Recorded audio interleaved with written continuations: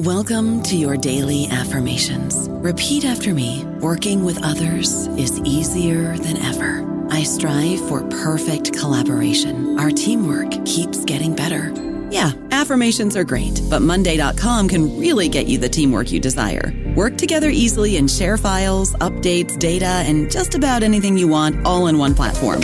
Affirm yes to start, or tap the banner to go to Monday.com. This episode is brought to you by Paramount Plus. Get in, loser! Mean Girls is now streaming on Paramount Plus. Join Katie Heron as she meets the plastics in Tina Fey's new twist on the modern classic. Get ready for more of the rumors, backstabbing, and jokes you loved from the original movie with some fetch surprises. Rated PG-13. Wear pink and head to ParamountPlus.com to try it free. With the Lucky Land Slots, you can get lucky just about anywhere. This is your captain speaking. We've got clear runway and the weather's fine, but we're just going to circle up here a while and get lucky. No, nothing like that. It's just these cash prizes add up quick. So I suggest you sit back, keep your tray table upright, and start getting lucky. Play for free at LuckyLandSlots.com. Are you feeling lucky? No purchase necessary. Void where prohibited by law. 18 plus terms and conditions apply. See website for details. Welcome to the New Books Network. Hello, everyone. I'm C.P. Leslie, the host of New Books in Historical Fiction, a podcast channel on the New Books Network.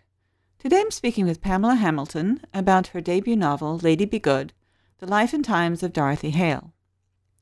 As we slowly emerge from the coronavirus pandemic, rumors are already circulating that we may head into another roaring 20s, a time that also followed a fast-moving and devastating influenza epidemic, as well as the First World War.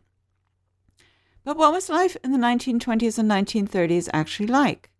Only a few of us are old enough to remember those times, but Pamela Hamilton brings them back to life. Her story starts, in effect, at its ending. Dorothy Hale stood at the window, 16 floors above Central Park South. Surrounding her were souvenirs from her family and friends, her Broadway shows and movie roles. But they were of no comfort to her now. Nor was the warm October breeze or golden colors of sunrise. She was trembling with fear. Looking out at the city lights in the distance, the emerald crown of the Carlisle Hotel reached upward in the eastern sky. The American flag at the north end of the park hung motionless.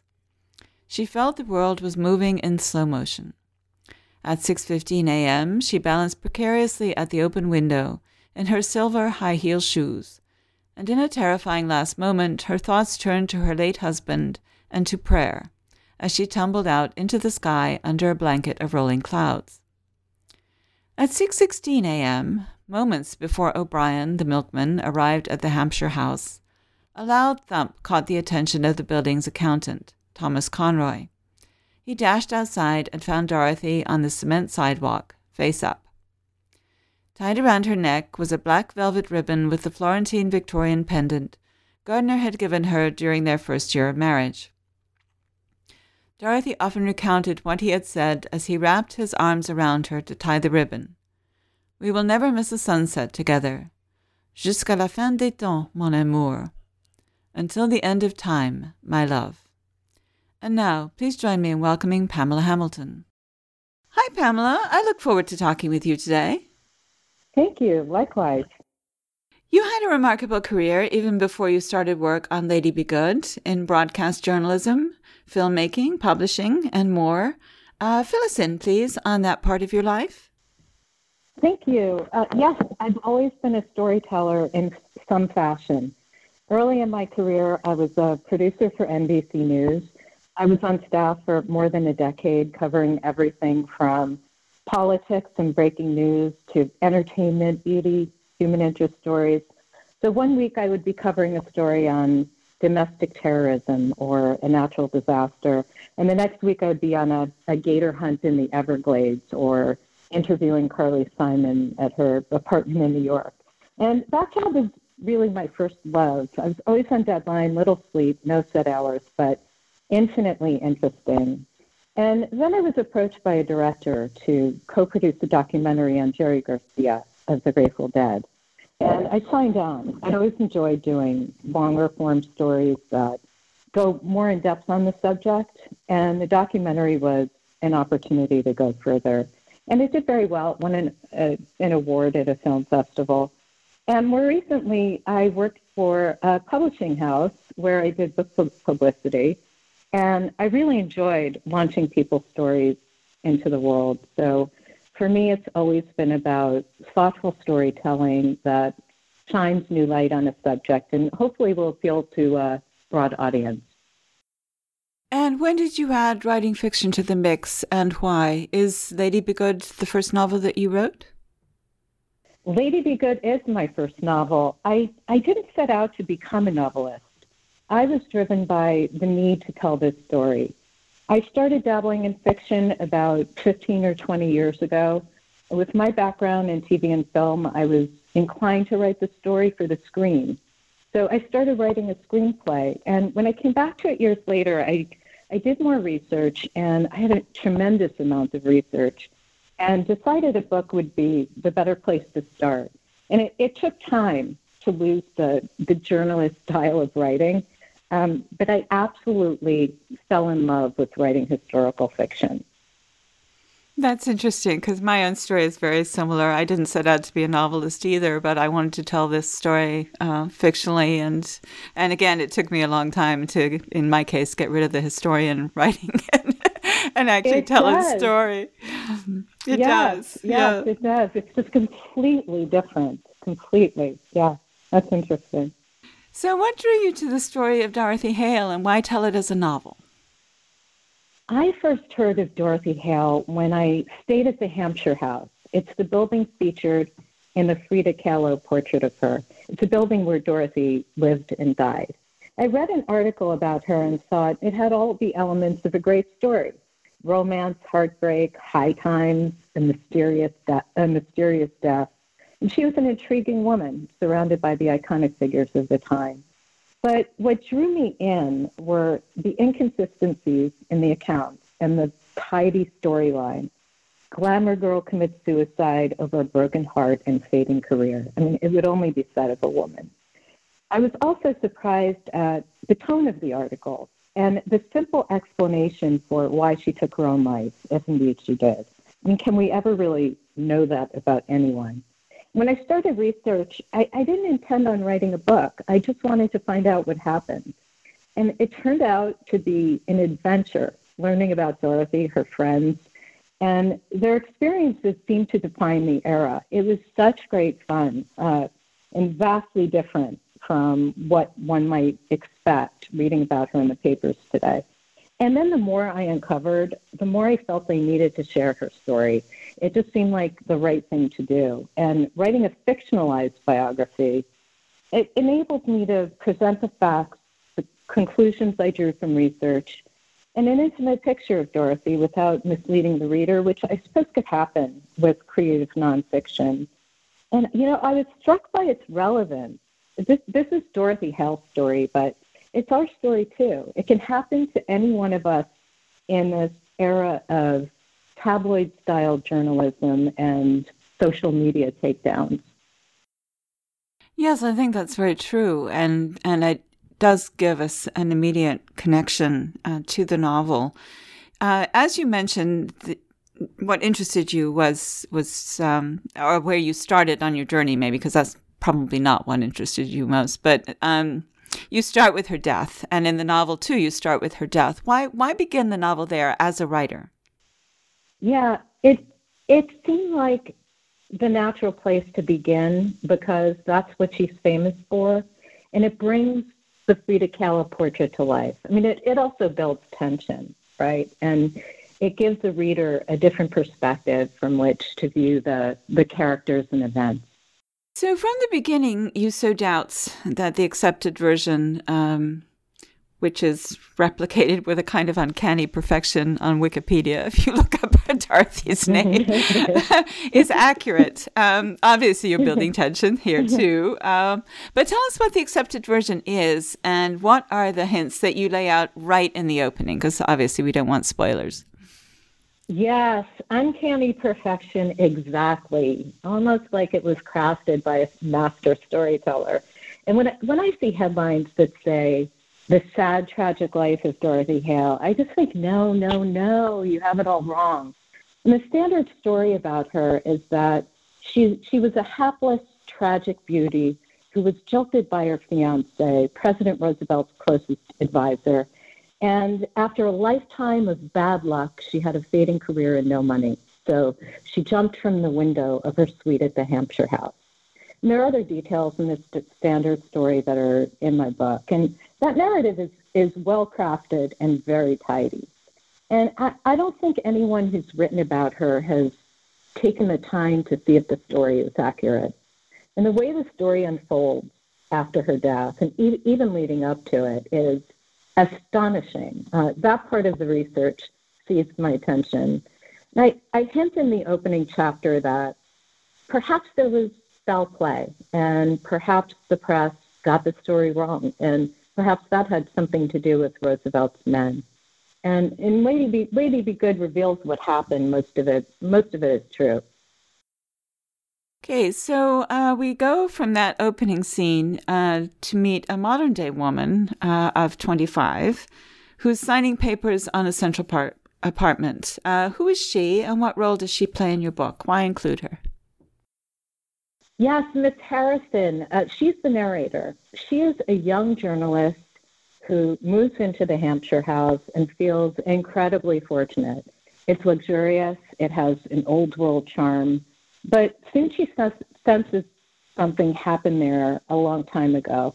And she finds out about Dorothy Hale, who lived and died there. And she is struck by the inconsistencies in the accounts. Does this sound familiar? So she's you, basically, which is cool. She sees that one sentence contradicted the next. Quotes were clearly contrived. And she thinks the reason for her alleged demise would only be said of a woman, an unsurprising lock, stock, and barrel cliche that was an affront to any female, to be sure. I mean, she died of a broken heart and a fading career. And so she's determined to find out the truth. In order to do that, she needs to learn everything possible about Dorothy. Who were her friends? What were her circumstances? And what led up to that night? And I included her because I wanted to stay as close to the real story as possible. And there's a key part that happens decades after Dorothy dies that just had to be included. So we flip back then to 1923, when a very young Dorothy is dancing for the Ziegfeld Follies. I'm assuming that most of my listeners know something about the Ziegfeld Follies, but for those who may not, because we do have an international audience, tell us about them and what Dorothy is doing there, and also what she's left behind. The Follies was an elaborate show on Broadway that featured many stars and gorgeous chorus girls dressed in provocative, extravagant costumes with enormous headdresses, just eye-popping. And it was a place to be discovered by Hollywood agents or wealthy men. But showgirls, theater people, were looked down upon, particularly by those in the upper echelons of society. And it was absolutely unacceptable for a well-bred girl to become a showgirl. Dorothy was from Pittsburgh society and educated at a convent school. She's a bit rebellious. She breaks all the rules to chase her dreams, regardless of the consequences. Becoming a Ziegfeld showgirl is, for her, a stepping stone to a career on Broadway. And how would you describe Dorothy as a personality? By which I mean, how do you see her independently of any historical accounts of her life, especially the ones on Wikipedia? I see Dorothy as a smart, sophisticated, witty, determined, adventurous woman with a lot of talent. And she's the kind of friend we would all like to have, understanding, loyal, trusting, and maybe too trusting, maybe tragically loyal. And, you know, it was said she was more beautiful than the young Elizabeth Taylor. While she was a remarkable beauty who embraces and enjoys all the trappings of her God-given gifts and very privileged life, she has soul and purpose and modesty. And she was featured in the newspapers and in Vogue magazine. She was high profile. But I see her as a private person. And she takes some hard punches in life, as most of us do, and tries to overcome them with grace. I don't know about you, but I'm very busy, and I don't have a lot of time to cook. That's why I subscribe to Factor. Eating better is easy with Factor's delicious, ready-to-eat meals. Every fresh, never-frozen meal is chef-crafted, dietitian-approved, and ready to go in just 2 minutes. You'll have over 35 different options to choose from every week, including Calorie Smart, Protein Plus, and Keto. These are 2-minute meals. Factor meals are ready to eat and heat, so there's no prepping, cooking, or cleanup needed.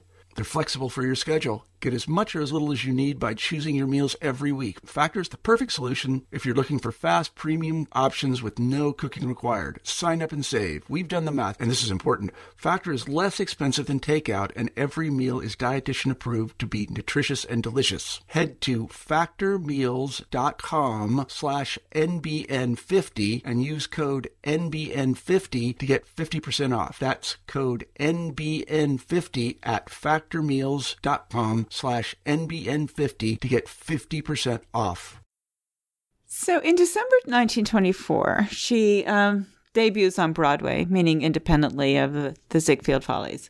And she's dancing with Fred Astaire, whom I'm sure everybody knows, in a show called Lady Be Good. How does this opportunity work out for her, and what makes it the right image for your title? Lady Be Good was a huge hit on Broadway. And when she gets the role, her dreams come true. She fulfills her wish. She is a lucky girl. And ultimately, the job ends badly, but it's better to realize your dream for only a moment than never at all. And I like that. I also like the title because it can be interpreted in different ways. One might be that women were told at that time to be good, stay in their place. And she was good. She was dignified, but she defied tradition to follow her dream and live life on her own terms. And I think that captures the spirit of the 20s for women. Even in this first chapter, we meet a number of her friends who will remain with Dorothy throughout her life. Wallace Harrington, Maggie Case, Jane Kendall, and in particular, Claire Booth Brokaw, better known to modern listeners by the name of her second husband as Claire Booth Luce, to name a few. So give us just an overview of these figures, their importance for Dorothy, and to the extent that you can, in a short answer, their personalities. Wallace Harrington is an eccentric heir who is obsessed with Dorothy. He has an insatiable need for admiration, which eludes him because of his odd personality. He seems to think the stories he tells himself are real.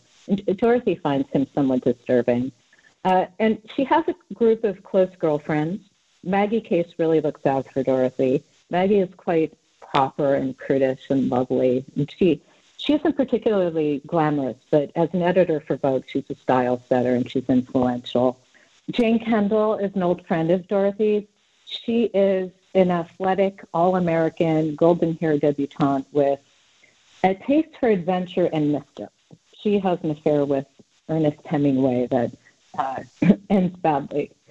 And at the heart of the novel is the close and stormy friendship between Claire Booth Luce and Dorothy. Claire is as beautiful as she is brilliant. She has an angelic look, a biting sense of humor. She's quite opinionated and blunt, some would say insensitive, and she can't help but tell tall tales. And Dorothy is forgiving. She understands Claire in a way that others don't and knows that she has her best interests at heart. And what Claire wants, what she's driven by, is money, power, and fame. And she gets it by marrying a wealthy man, landing a job as managing editor of Vanity Fair, and writing a Broadway show, a hit Broadway show. And so she's a masterful storyteller with a clever wit and writes satires about the people she knows, like the women of high society who she thinks are vacuous, arrogant, backstabbing gossip. But she loves Dorothy and admires her talent, intellect, and beauty, but it does spark her competitive nature. And Dorothy's legacy is basically in her hands. Also present at the post-opening party, which is where we first meet these friends that you've just described, is, I'm not sure how to pronounce it, Galliard Thomas? I think it's Galliard timeless, yes. Who is he, and what brings him and Dorothy together? On opening night of Lady Be Good, there's an after party at the St. Regis Hotel, and he's struck by her beauty and elegance as she dances with Fred Astaire, and all eyes are on her. And he finally introduces himself, and he's handsome, charming, interested, wealthy. You know, his father was a prominent doctor who helped establish the Hamptons as a summer retreat.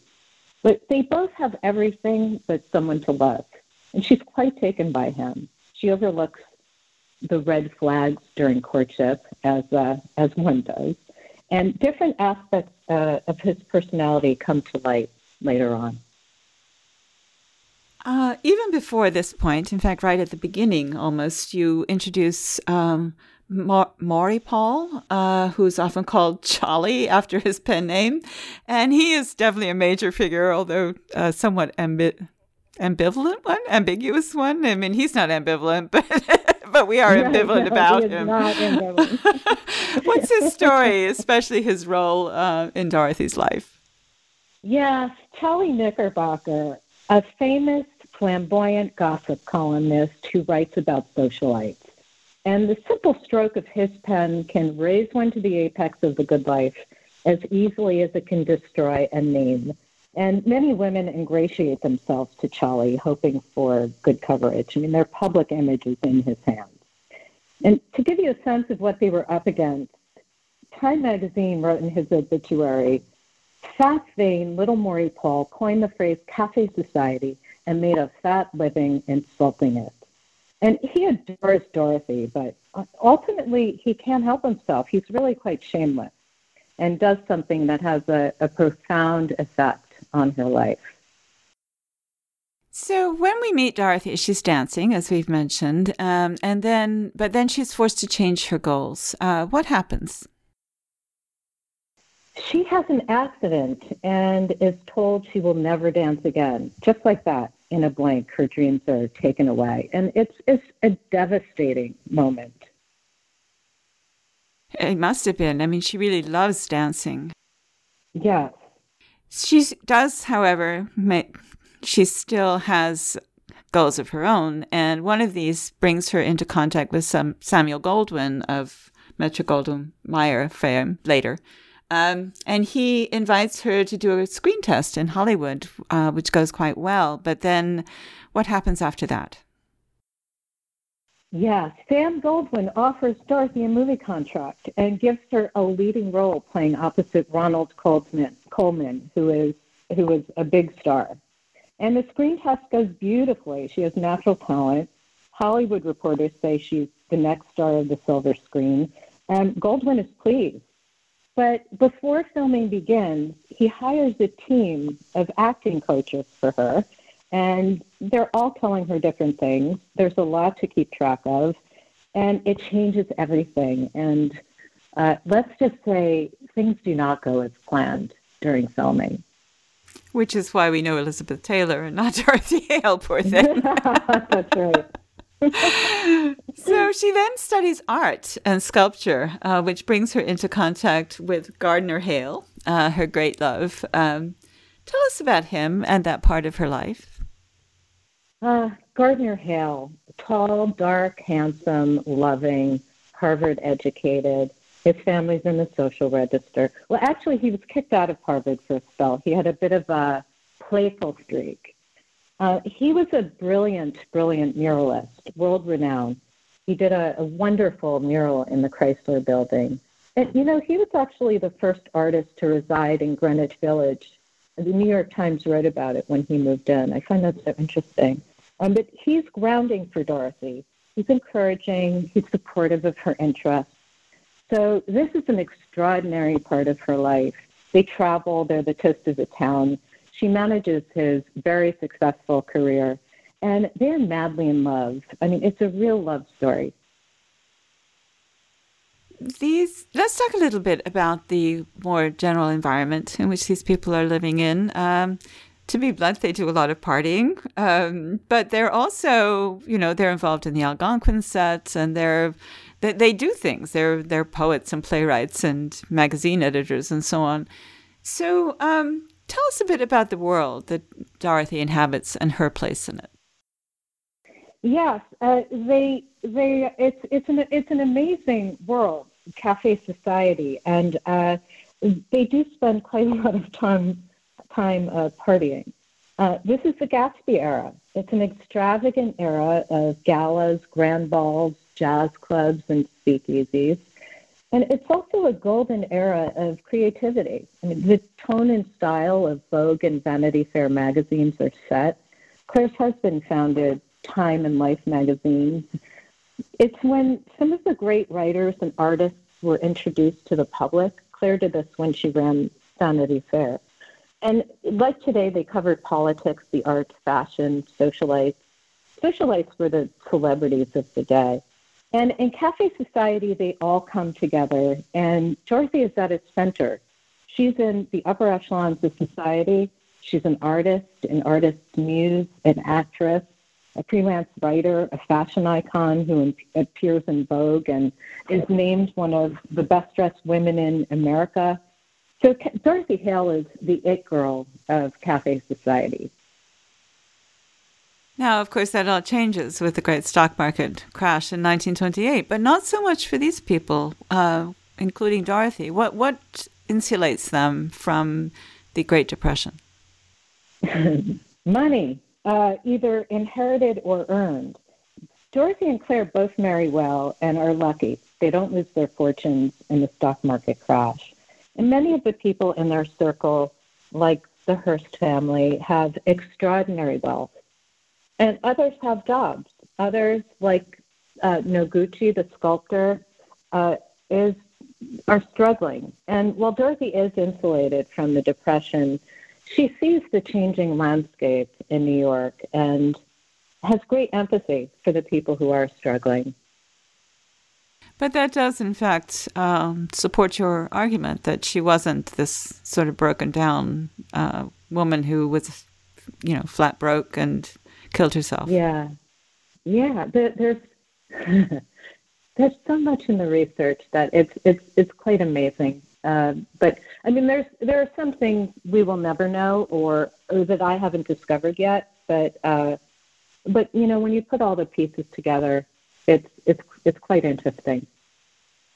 Your novel contains a mix of historical and fictional characters. So as a writer, what do the invented people provide you as an author that historical personages can't?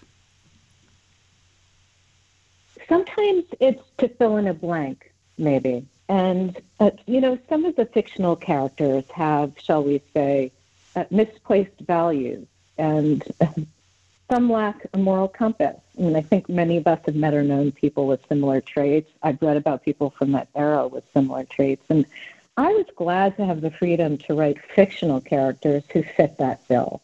And there's one character, Happy Longhorn, who is as interested as I was to find out what happened to Dorothy. So she serves a special role. Mind you, I am nothing like her. She took on a personality of her own. Could you describe that a little bit, what her personality is? Happy Longhorn is, she's quite wealthy, is completely unrefined, and needs to know everything that's going on, who's saying what about who, and who's sleeping with who. Happy is just, she doesn't necessarily spread the gossip or isn't a bad person. She just wants to know. She thinks information is power. And she will do anything, and I mean anything, to get information. So personally, I much prefer to write fictional characters than historical ones. Even though my characters have been dead for like 500 years, I'm still nervous about saying things about them that, would retrospectively mar their reputations, perhaps in a way that they don't deserve. Do you have a preference for historical or fictional? I am 100% with you. That is exactly how I feel about it. I find it easier to write fictional characters. I mean, with historical figures, I'm very careful about making sure the factual elements and personalities are as accurate as possible. And as you know, when you come across something that's not the greatest thing in the world. Who wants to be the one to deliver that to a new generation? And I had to get comfortable with writing dialogue for Claire because she's famous for her quips and sense of humor. And, that ended up being one of the most enjoyable parts of the process, partly because she didn't edit herself. She and Dorothy are such different personalities in that respect, which made writing their scenes a lot of fun. So I love writing both, but like you, I do find it easier to write fictional characters. And a great deal of sensitivity for me is needed in writing the historical figures. You must have a lot more material to go on than I do because of the 1920s. I assume that you have newspapers and things like that that you can call on, even film and radio. Did my ignorance is showing. Did they have radio broadcasts? Yes, and she did radio plays. I mean, she was on the radio. But yes, newspapers. Just there's so much you can get from that time. Diaries and personal collections in the Library of Congress. Yeah, radio, TV. The TV, there's videos that come later on. But it was, yes, I just immersed myself in all of that. And as you know, when you're doing research, part of it is instinct, right? Because you're reading all this information and you end up finding things by just getting curious about one little element, one person, or you could say, how much did that person have to do with this story? And then, because they were living at that time, and we have their personal collections and correspondence and things like that. You sound like a person who loves the research. I can really relate to that. I do. That's what drove this whole thing. I got curious. I just wanted to know. So what would you like people to take away from Lady Be Good? What I'd like people to take away is that truth is not defined by black bold print. There may be more to the story. And that Dorothy Hale was a talented, vivacious woman who conquered tests of faith that life delivered. She had an extraordinary life, a grand time. And most of all, I'd like people to have a grand time reading it. Great. This book has just appeared. Are you already working on something else? Yes, I'm researching a couple of intriguing stories from the 20s and 30s to see which will be the subject of my next book. I mean, I'd like to live in that world a little longer, and I can hardly wait to be writing again. Thank you so much for sharing your time with us, Pamela. My pleasure. Thank you for having me, Carolyn. And thank you for listening to our podcast. Once again, I am C.P. Leslie, the host of New Books in Historical Fiction, a podcast channel on the New Books Network. And today I've been talking with Pamela Hamilton about Lady Be Good. Find out more about her at PamelaLHamilton.com. That's all one word. Like us on Facebook, search for NB Historical Fiction, and follow us on Twitter at New Books Histfic. If you do, you'll see each time we post a new interview. You can find out more about me and my books at www.cpleslie.com, where I upload expanded posts about the interviews and in general discuss history, historical fiction, and the rapidly changing publishing industry. Goodbye until my next conversation about historical fiction on the New Books Network.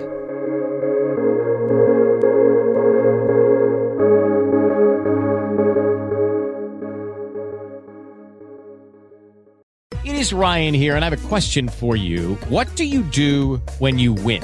Like, are you a fist pumper, a woo-hooer, a hand clapper, a high-fiver? I kind of like the high-five, but if you want to hone in on those winning moves, check out Chumba Casino. At ChumbaCasino.com, choose from hundreds of social casino-style games for your chance to redeem serious cash prizes. There are new game releases weekly, plus free daily bonuses, so don't wait. Start having the most fun ever at ChumbaCasino.com. No purchase necessary. VGW Group. Void where prohibited by law. See terms and conditions. 18+.